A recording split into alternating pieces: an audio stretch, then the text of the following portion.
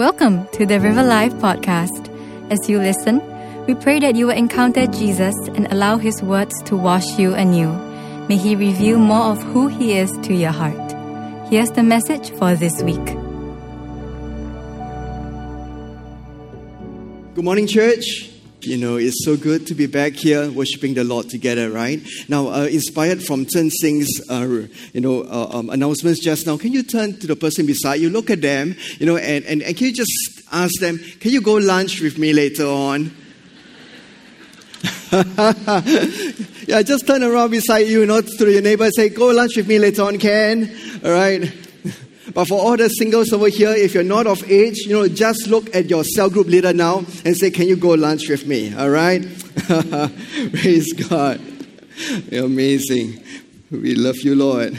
Now, so church, I hope that you're ready for the word this morning. So one more time, can you just turn to the person beside you, shake them and say, let's get ready for the word today. All right? Yeah.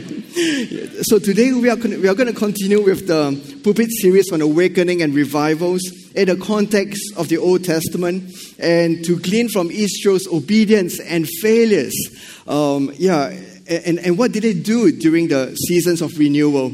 Last week, Pastor Ernie spoke a powerful message on Hannah, and today we will be looking at a character called Jehoshaphat and the realities of spiritual warfare. Okay, so why not let's begin to bow our heads and let's quieten down our hearts. Let's prepare our hearts for the Word of God today. Father, today we want to thank you. We thank you, Lord, that you're here in this place. You're moving among us. Lord, you're touching our hearts today. I thank you, Father, that during the times of worship, Lord, we can connect with you, our hearts to your hearts. And Lord, I pray that as we come together to hear your word, a word in season, today, God, I pray that you begin to touch our hearts once again. Renew us, bless us, fill us with your spirit. We thank you, Lord. We bless you. And all this we pray in Jesus' name. And all of God's people say, amen, amen. So lunch is going to be in about, an hour's time or something. All right. So today's message is about winning your spiritual battles.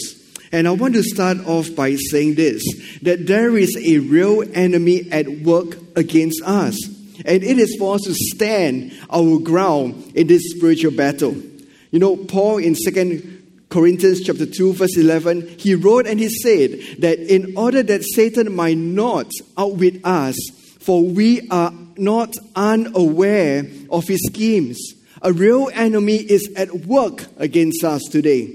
Now, in the book of James, James wrote this, to resist the devil and he will flee from you. I'm so glad that James did not say ignore the devil. I'm so glad that James did not say pretend the devil is not there and he will flee from you. But resist, everybody say resist the devil. Resist the devil and he will flee from you. Church, spiritual warfare is real. It is not just for the pastors. It is not just for the full-time workers in the house. And it's not just for the missionaries out there that's trying to tear down strongholds and advance the kingdom of God.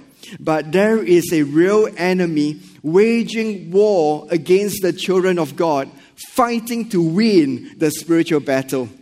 If I can put it this way, the forces of evil will do everything and anything in its power to render the Christian useless, ineffective, powerless, and disconnected with the Father.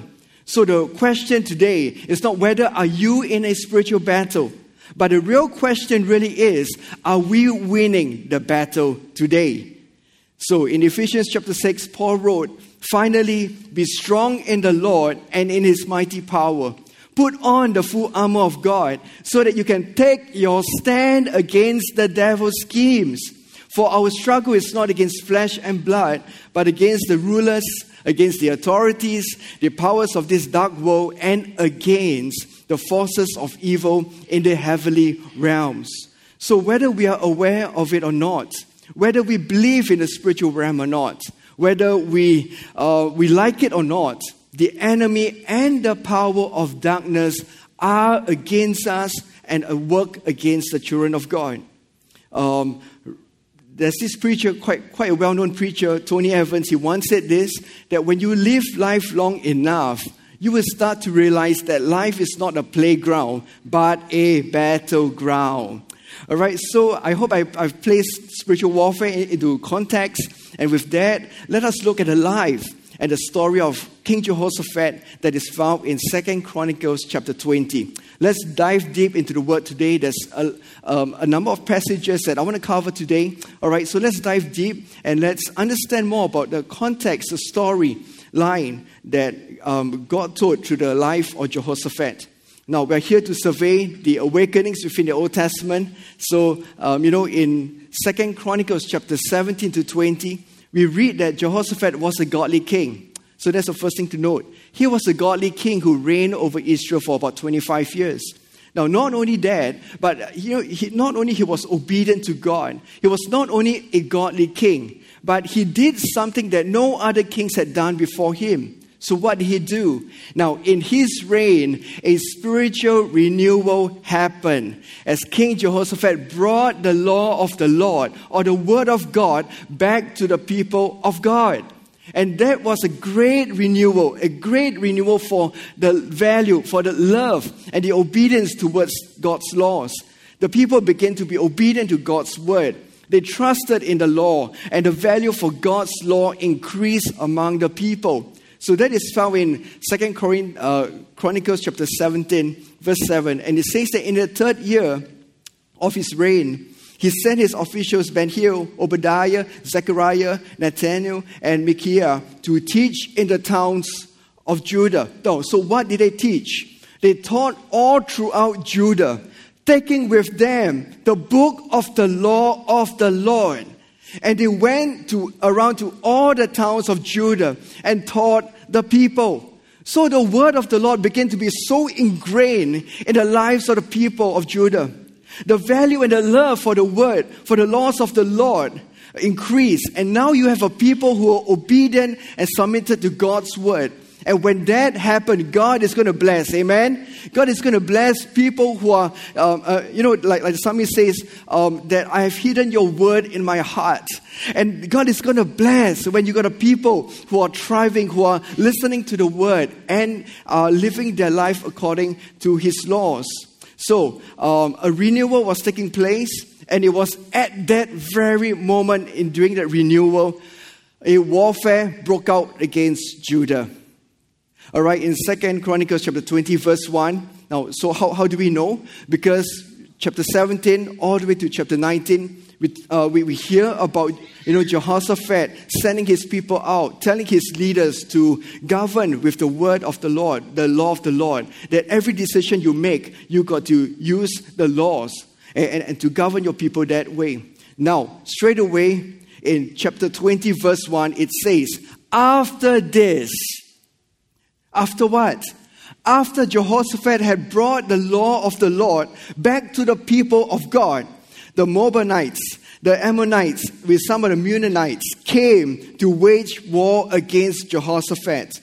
Right after the law was given to the people, after the knowledge after the knowledge and the love and the value for God's laws increased in the land, renewal was taking place. A national crisis broke out against them when war came. Now, spiritual warfare intensifies when the people of God are awakened to heaven's agendas. Amen? Now, so you may ask, Pastor, how does it relate to us? For us, it could be in very simple ways.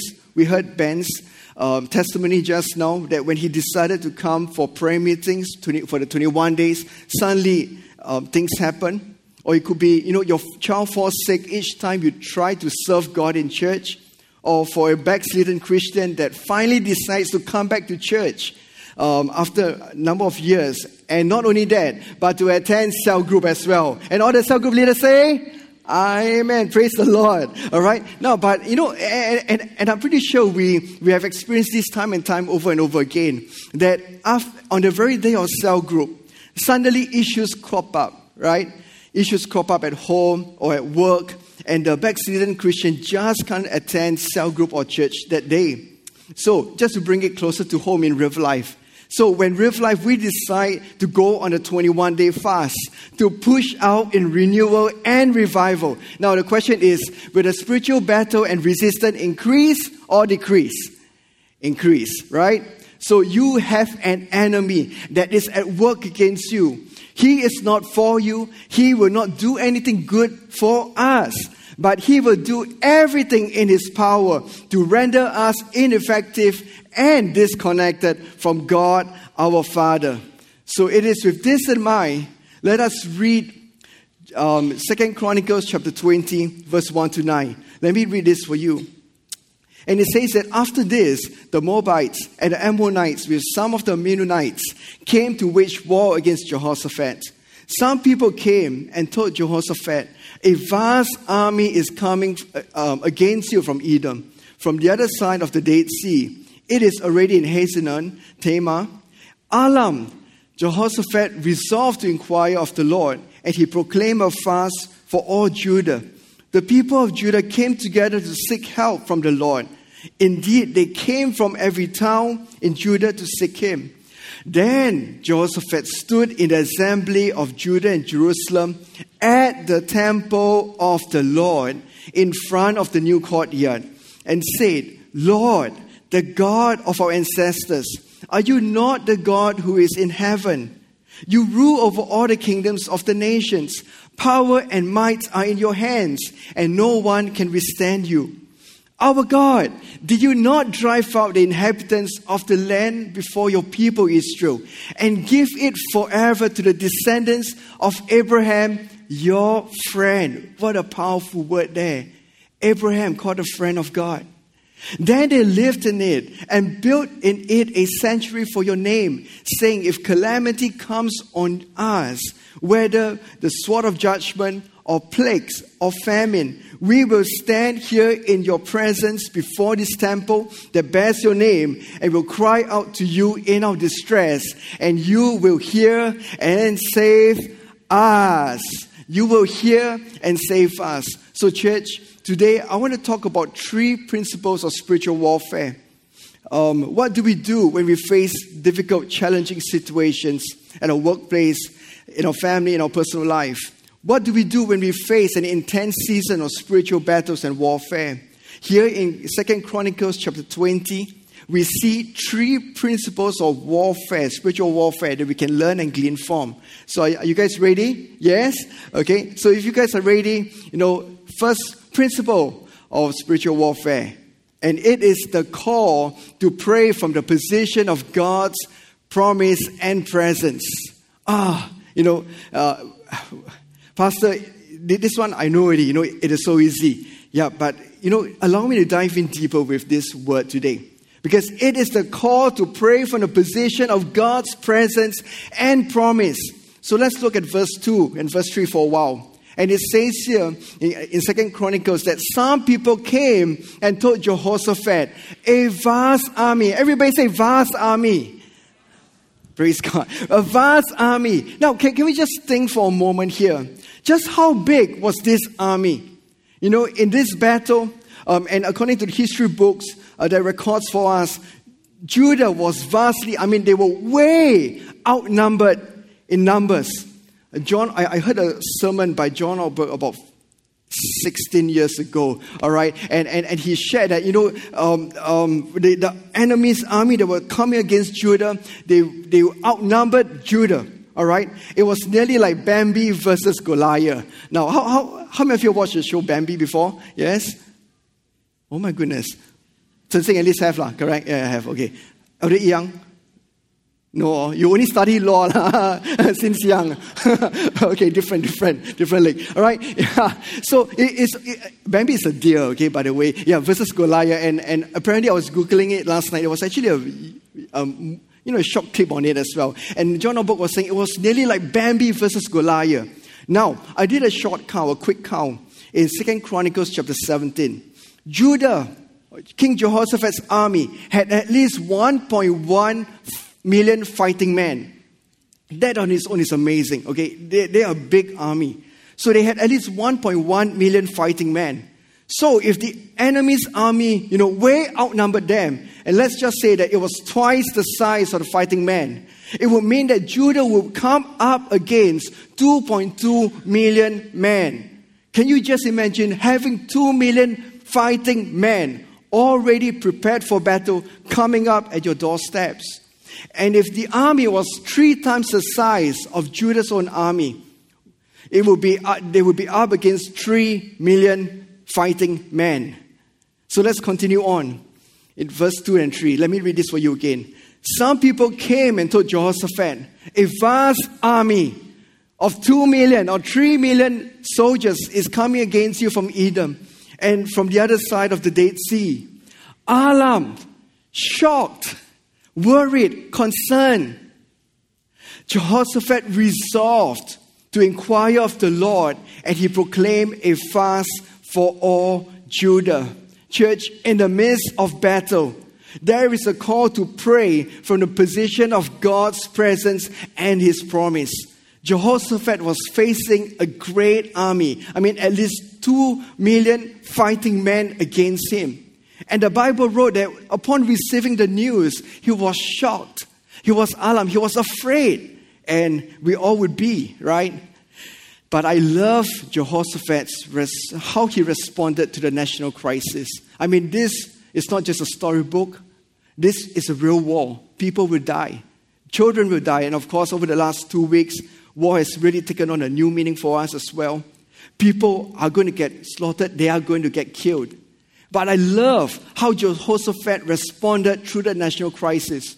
And his first response was not to mobilize his army for war. His first response was not to call the generals and the commanders to come for a meeting to devise a defensive battle plan. Verse 3 wrote that he was afraid, alarmed. Jehoshaphat resolved. Everybody say resolved. Resolved to inquire of the Lord, and he proclaimed a fast for all Judah. Now, how many of us will know that in a preparation for war, you will not starve your army, right? Yes. You will want to feed them so they got energy to fight. Jehoshaphat just attempted to starve his army by calling them to fast. In a battlefield, the element of surprise is important. But instead of being swift to try to devise a battle plan, to take the enemy by surprise, Jehoshaphat did neither of this. He went to the prayer room. Can you imagine this? He went straight to the prayer room. And he called his people to fast. Now, Jehoshaphat wasn't just praying. He wasn't just crying out in desperation and in fear. But Jehoshaphat prayed from a position of God's power and presence and promise. How do we know this? Now, can I highlight to you that a prayer that King Jehoshaphat made in 2 Chronicles chapter 20 verse 4 to 9 that we just read greatly resembles the prayer made 4 generations ago before that by King Solomon in 2 Chronicles chapter 6 when Solomon dedicated the temple to God. So let's read. I'm just going to give a snippet of Jehoshaphat's prayer that is found in verse 9. And it says that Jehoshaphat came to the prayer room and he began to say, God, if calamity comes upon us, whether the sword of judgment or plague or famine, we will stand in the presence before this temple that bears your name and will cry out to you in our distress, and you will hear and save us. Just 4 generations earlier, the Lord had given King Solomon a promise as he dedicated the temple towards God. So let's look back at 2 Chronicles chapter 7, where God promised Solomon a vow. And God said this, Solomon, when I shut the heavens so that there is no rain, or command locusts to devour the land, and to send a plague among my people. And of course, this is a famous passage we always use. 2 Chronicles chapter 7 verse 14. But if my people who are called by my name will humble themselves and pray and seek my face and turn from their wicked ways, then I will hear from heaven and I will forgive their sin and I will heal their land. Now, God's eyes, my eyes will be open My ears attentive to the prayers offered in this place. Everybody say this place. In this place. Now, where is this place?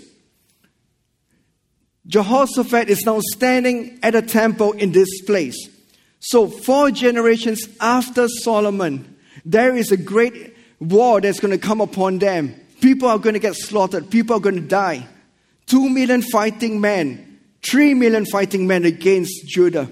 And Jehoshaphat stood at the very temple where God had promised King Solomon that his presence will be there and that God will be attentive to their prayers in this place. Jehoshaphat prayed from a position of God's promise and presence. Somebody say amen. You know, church, in a spiritual battle, in a spiritual warfare, if you're going through a tough time, sometimes it is so hard to know what to pray for. And it is in moments like this, we come into the presence of God and we pray from the position of God's promise and God's presence. Amen. So that is the first principle of spiritual warfare. And that is to pray from God's presence and promise. And the second principle of spiritual warfare is this. There is a call to stand firm in the spiritual battle. You know, Isaiah once said this, that if you do not stand firm in your faith, you do not stand at all. And I'm so sure for Jehoshaphat and his people, it is so easy to just run away, right? When you hear of a coming war, you want to stock up food, you want to run and hide. I mean, for their people, it was so easy to surrender and to make themselves as subjects to their enemies. It was so easy to lose all hope and be absolutely paralyzed by the situation. In a spiritual battle that we will face as Christians today, I mean, it is so easy to give up and become discouraged. It is so easy for Ben, as he shared just now, to just give up and say, God, I will not go for prayer meeting anymore. Whenever you want to step up and become a cell group leader, something happens at your workplace. And you just come before God and say, God, I've been trying, but you know what, God, I give up.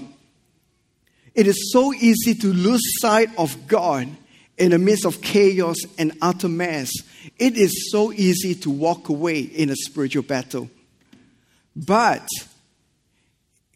in 2 Chronicles chapter 20, it says that through the Spirit of the living God, a man from among the assembly, where they gathered together, the whole Judah gathered, a man from the assembly stood up and he began to say, stand firm. Everybody say stand firm.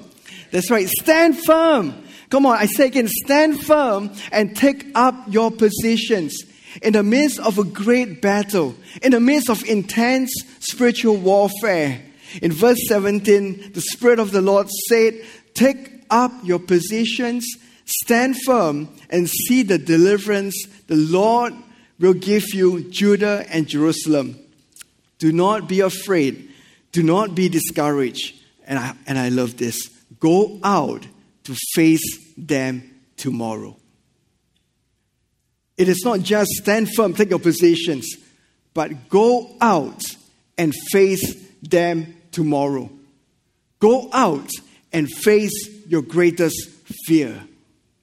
It is not about running away. Get out there and face them tomorrow. Is there any one of us here who is experiencing severe spiritual attacks from the evil one? Is there any one of us here who is under the fire of the enemy? Facing a battle against the schemes of the devil, against the spiritual warfare, against the principalities and against the powers of darkness in this place. You know, 3 times in Ephesians chapter 6, we've been told to stand firm. Stand firm and hold your position as a child of the living God. Stand firm with the breastplate of righteousness. Stand firm with the belt of truth. Stand firm with the helmet of salvation and the sword of the Spirit. And when you stand firm, allow praise to be your battle cry. So let's look at verse 21 and 22. You know, King Jehoshaphat and his people, they obeyed the voice of God in verse 17. And they chose to take their position and they stood firm. And now the day has arrived. They are going to the battleground to face their enemies. So let's look at verse 21 now.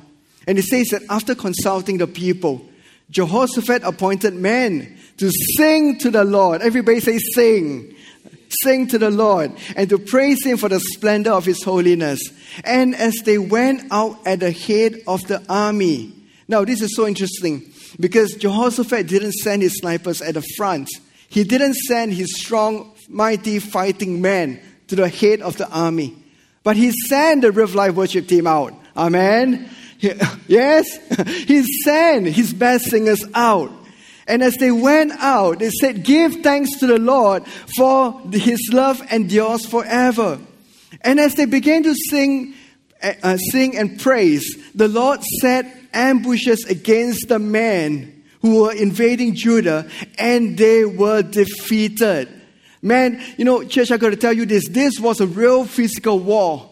This wasn't just a storybook. It is a real war. People will die. But Jehoshaphat chose to believe in God. He chose to go to his prayer room. The Spirit of the Lord spoke to them. And they went out. Jehoshaphat sent out his singers to sing praises to God. They allowed praise to be their battle cry. Praise became their spiritual weapon. And in challenging times, I guess we all can relate to this. In challenging times, it is so hard to praise God, right? It is so hard to look to God to say, "God, you are good. We love you. Your name lasts forever." It is so hard to praise the Lord. But Jehoshaphat and the people praised, and God gave them victory. I want to say this, that worship is so precious because worship is the only thing that you can give to God that He has not first given you. And when you stand in a place of spiritual battle, when you stand in a place where you're under the fire of the enemy and you start to praise, God is going to work on your behalf. Somebody say amen. Now, for a couple of moments, I want to share about, the power of praise. So what praise really do? Can I just offer two things about praise? Number one, first of all, praise fixes our eyes on God. Have you ever tried that? That when you praise God, you really cry out and praise. Part of the scripture of 2 Chronicles chapter 20, when the man prays, actually there's a whole word there, they praise very loudly. All right? And when you come to the presence of God and when you praise God, can you still look at your situation? Can you still look around you at your warfare and what is going on? Praise fixes our eyes on God alone. Praise shifts our attentions to Him. So that's the first thing about praise. The second one is praise declares to the heavenlies and the surrounding warfare who God is, what He has promised to do, and how faithful God is as well. It shifts the heavenlies. It shifts the physical and the supernatural realm as God is declared sovereign and as God is declared king over your warfare. Amen. I just want to share something that happened a couple of weeks ago. So about 5 weeks ago, I was preaching here, and it was our Mission Sunday, correct? I had a back-to-back trip, and in between was a Mission Sunday.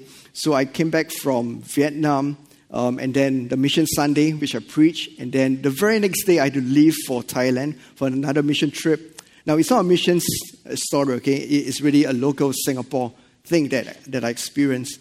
So I came back from Vietnam, and I was a bit tired. We rushed through, get things organized, get it prepared, the missions message prepared. And that was about a month, 5 weeks ago. Now, I was scheduled to preach on Sunday. And on Saturday, I came to church early because my message was half done. All right? It wasn't complete at all. I can't imagine preachers they complete their message 3 weeks in advance. Like, oh my goodness, you guys are good, man. All right? So it was half done, and I rushed to church that day. And I began to, and the third floor office, it was empty that morning, Saturday morning. I came and I quickly set up my things, laptop, iPad. I wanted to type. And just as I was about to type, I felt the Lord speak to my heart and say, "Joachim, you have been busy. you have been really busy. Will you spend 30 minutes with me? And I say, God, you say until like that, I can say, no, man. Just kidding. Just kidding, okay? But I was like, oh, God, yes, I can spend 30 minutes with you. And so that was what I did. Thank God the office was not, that there was no one there. All right. And I began to pray and I said, God, I want to pray. I want to praise your name. I want to worship you again. I do not just want to pray so that I can produce something, but I want to worship. And I came before the Lord in the office, in the third floor, empty office, and I began to pray. I began to worship. For 30 minutes, I just began to worship God. Now, this is a whole different story on its own. On that Saturday morning, and for about a month, I was carrying an injury on my leg. For those of you who do not know, for the church staff team, they would have seen me limping a little bit like this on the weekdays. All right, Sunday a little bit better, I can move a bit more. All right, but on the weekdays it will be something like this for a whole entire month. Now, do I pray for healing over my foot? Of course, nearly every day I pray for healing. All right, just for one whole month. Now, why did I get an injury? All right, because earlier this year I have one of my kids who took an interest to running, jogging, all right? And, I see him run, and I thought, okay, why not be a good daddy as well, and start to jog with him, all right? So I've not been jogging on a regular basis for 5, 8 years now, all right? And I said, okay, let's jog. So, but he was quite fast, Yeah, he's quite fast. And all the time I'm chasing after him. I mean, he's really young, but I'm chasing after him. And it got to a point where after some runs, I felt that there was a really bad pain at the back of my ankle, or at the back of my heel, really bad pain. But being soldiers, right? Being army guys and all that. Yeah, no pain, no gain, correct? Right? So, pain, no mind. Just run some more. Run until there's no more pain. So I kept running every day. Run and try to chase after my son, who is really fast. All right, and do secret trainings at night some more, so that the next day I can show him that I'm improving. All right, and it got to the point where after every run, my ankles will be so painful that in some mornings, it will feel like, my heel was going to burst, like those kind of things. Yeah, so it was really painful. I was limping. So right there, on a Saturday morning, when God said, will you spend 30 minutes with me in prayer? I was praying before the Lord, worshiping.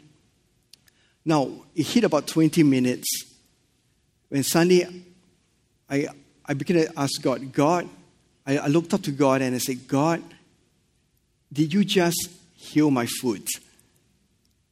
Because before that, I couldn't even stand on one leg.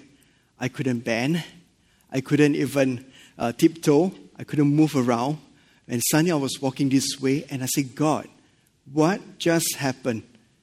In that 20 minutes of prayer, did you just heal my foot? That is what praise does. Stand firm and praise.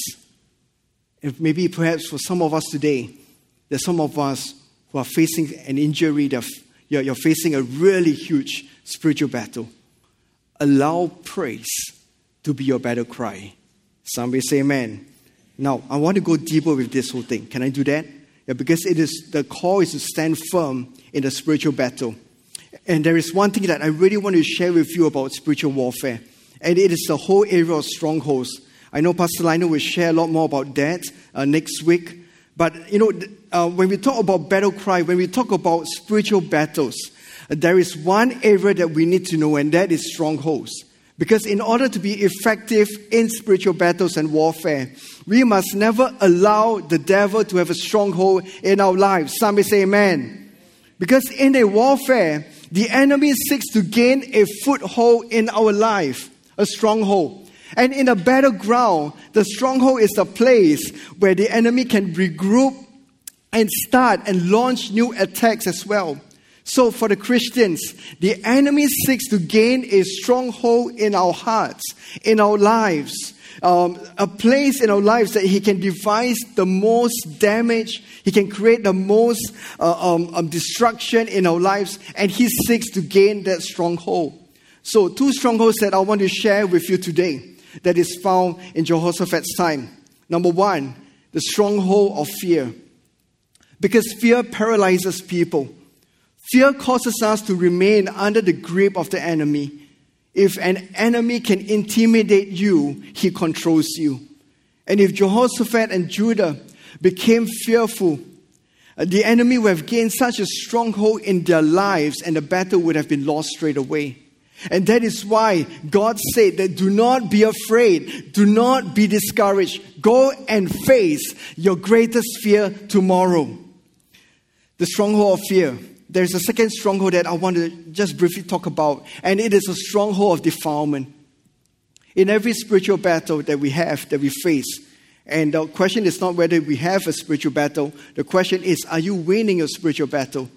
In every spiritual warfare, we can't fight nor pray if there is defilement in our lives. If Judah had allowed themselves to be defiled, if Judah have allowed themselves to worship false idols, worship false gods, if they committed adultery, if they committed fornication, the enemy would have a powerful stronghold in their lives, and it would have rendered them powerless in battle. The presence of God would lift them. The covering and the protection of God would live as well. And we cannot win a spiritual battle if we have allowed defilement of sin into our lives. Have our eyes been defiled? Have our hearts and our spirit been defiled? Have our lips and our tongues, our mouth been defiled? We must never allow Satan and the devil to have a stronghold in our lives. So 3 principles of spiritual warfare. Number 1 is to pray from the position of God's presence and promise. Number 2, it is a call to stand firm in spiritual battle. And number 3, it is the call to trust in God's deliverance and timing. I'm just going to share 2 verses here. In 2 Chronicles chapter 20, verse 15, it says, "This is what the Lord says to you, Jehoshaphat. Do not be afraid or discouraged because of this vast 2 million or 3 million strong fighting army. For the battle is not yours, but God's." Can you turn to a person beside you and say, the battle is not yours, but God's? That's right, come on. All right, with all confidence from the word, turn to the person beside you and say, the battle is not yours, but God's alone. How I love this. And in verse 22, it says that as they began to sing and praise, the Lord set ambush against the men, and they were defeated. Church, there is a call to trust in God's deliverance and timing. Amen. You know, sometimes it's not about you fighting. Sometimes it's not about you trying to solve solutions and challenges on your own. The battle is not yours, but God's. Amen. I just want to share with you one final story, and then we'll pray for each other. People who are facing a real severe spiritual battle in our lives today. This happened about, I think, just 3 weeks ago. So the last 5-6 weeks has been quite eventful for me, right? All right. So about 3 weeks ago, something happened in my family. Nothing major, nothing serious, but it really took a lot out of me and my wife. So there was. I just came back from Thailand, from a mission trip, and it was a weekend, so we took the kids out. They have their swimming class and all. Now, by Sunday night, my wife realized that my daughter, her temperature was a bit high. You feel a bit warm. So we took the temperature, and she realized that my daughter had high fever. Just out of blues, no symptoms, no nothing. 39 point something. All right, so faster go and sleep. The next day, my wife got the kids ready for school. She woke both boys up, and before that, women, they're amazing, right? I mean, dads would never even think about taking temperatures in the morning, correct? Yeah, but my wife decided to take that temperature. Yeah, and she took the temperature, and both boys had high fever too.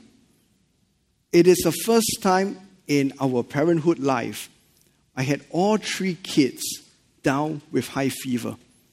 I mean, if one get a high fever, it's fine, right? I mean, it happens.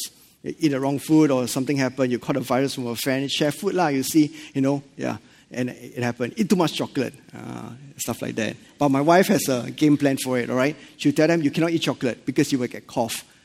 And then after she'll say, yeah, but now you got cough, so you cannot eat chocolate. No chocolates in their life at all. All right, smart, my wife. All right? Yeah. So, but all 3 kids, first time in my life, within a span of 12 hours or so, all 3 kids were down with high fever. And I knew that it perhaps is a spiritual battle. Because no other symptoms, they were not vomiting, they were not doing anything else. They just had high fever, 39 degrees. At times it reached 40. And of course, being, I would take spiritual authority. I prayed for them. I cast out the fever. I cast out the virus. I cast out the cough. Everything I try to cast out also. All right? Yeah. And I prayed like that for 4 straight days. But do you know what? For 7 days, they had high fever. And man, I tell you, it turned our world upside down. Trying to manage 3 kids with high fever, checking their temperatures in the middle of the night, sponging them, just to make sure that temperatures don't go so high. And I was like, God, this is not working out. I just came back from a trip. I'm tired, and there's a new trip to look forward to. My wife is absolutely, burnt out with all the work in front of her. And so what's going to happen now? Now, I was going to lead Sunday service as a service pastor. So I was supposed to do announcements, stuff like that. And by Saturday night, I was really tired out. I was saying, God, it's been going on for 6 straight days. Our kids having fever. It doesn't seem like it's going to stop. I'm tired. I really felt like just calling and saying, can anybody take over me for Sunday? But, so it's okay even for pastors to come to Sunday services being a little bit weak and broken as well, right?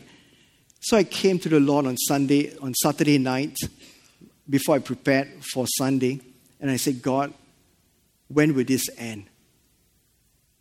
It doesn't seem like the fevers are going to stop. They're still experiencing high fevers, and God, when will this end? And I felt at that very moment, the Lord spoke to my heart, and He said, tomorrow the fever will break. And I said, God, thank you. Thank you, Lord. So I went on to prepare the next day. Cut a long story short, the next day, by evening time, 2 of my kids, they still had fever. Mid-range fevers, but it made it worse because one of my second son, actually, during dinner time, he told me, Dad, after dinner, can I go and sleep straight away? I'm just not feeling well.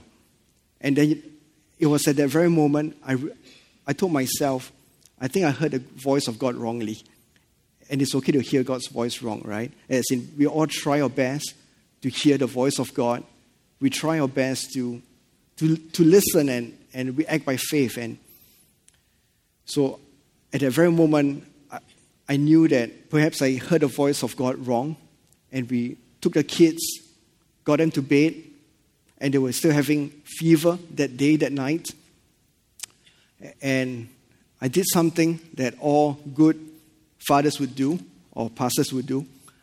When they were sleeping, I turned on the TV, I watched soccer. I mean, it's been a long day, so I turned the TV and watched soccer. And then Arsenal drew that game, all right? Last few minutes, go in, equalize, then draw. Well, I felt the spiritual warfare really come hard, it was really, the devil was really pounding at me that night. I was like, oh God. Now, after that battle on the TV, all right, I went to check on my kids, and I went to my son's room. And just to check before I go to sleep. And I touched him, and I realized that his bed and his shirt was wet. And I realized that he was breaking a cold sweat, which means his fever has broken. and I tested him, just take his temperature. It was 36.8. No more fever. Amen? Now, wow. But you know what? I didn't dare tell my wife. You know why? Because, all wives are, did you change his shirt or not? How am I supposed to know must change shirt? I thought no fever, just go and sleep already, right? And then I went to the other room, to my girl's room, and I checked her temperature. I touched her and she felt normal, and I took her temperature. The fever broke that day. Amen. Come on, let's give God praise. Amen. No, there was nothing about me trying to pray for my kids anymore. There was nothing about me trying to fast, trying to get deliverance. But you know what? I learned a very important lesson that day. Trust in God's deliverance. Trust in the timing of God. When after you have done all you could have done, and nothing still happens, are we able to trust and say, God, I will wait for your timing. The battle is not yours. The battle belongs to God. Thank you for listening to the River Life podcast. We hope that you've encountered Jesus through the Word. If you'd like to connect with community or find out more about River Life Church, find us on Facebook, Instagram, or head on over to riverlife.org.sg. God bless and have a great week ahead.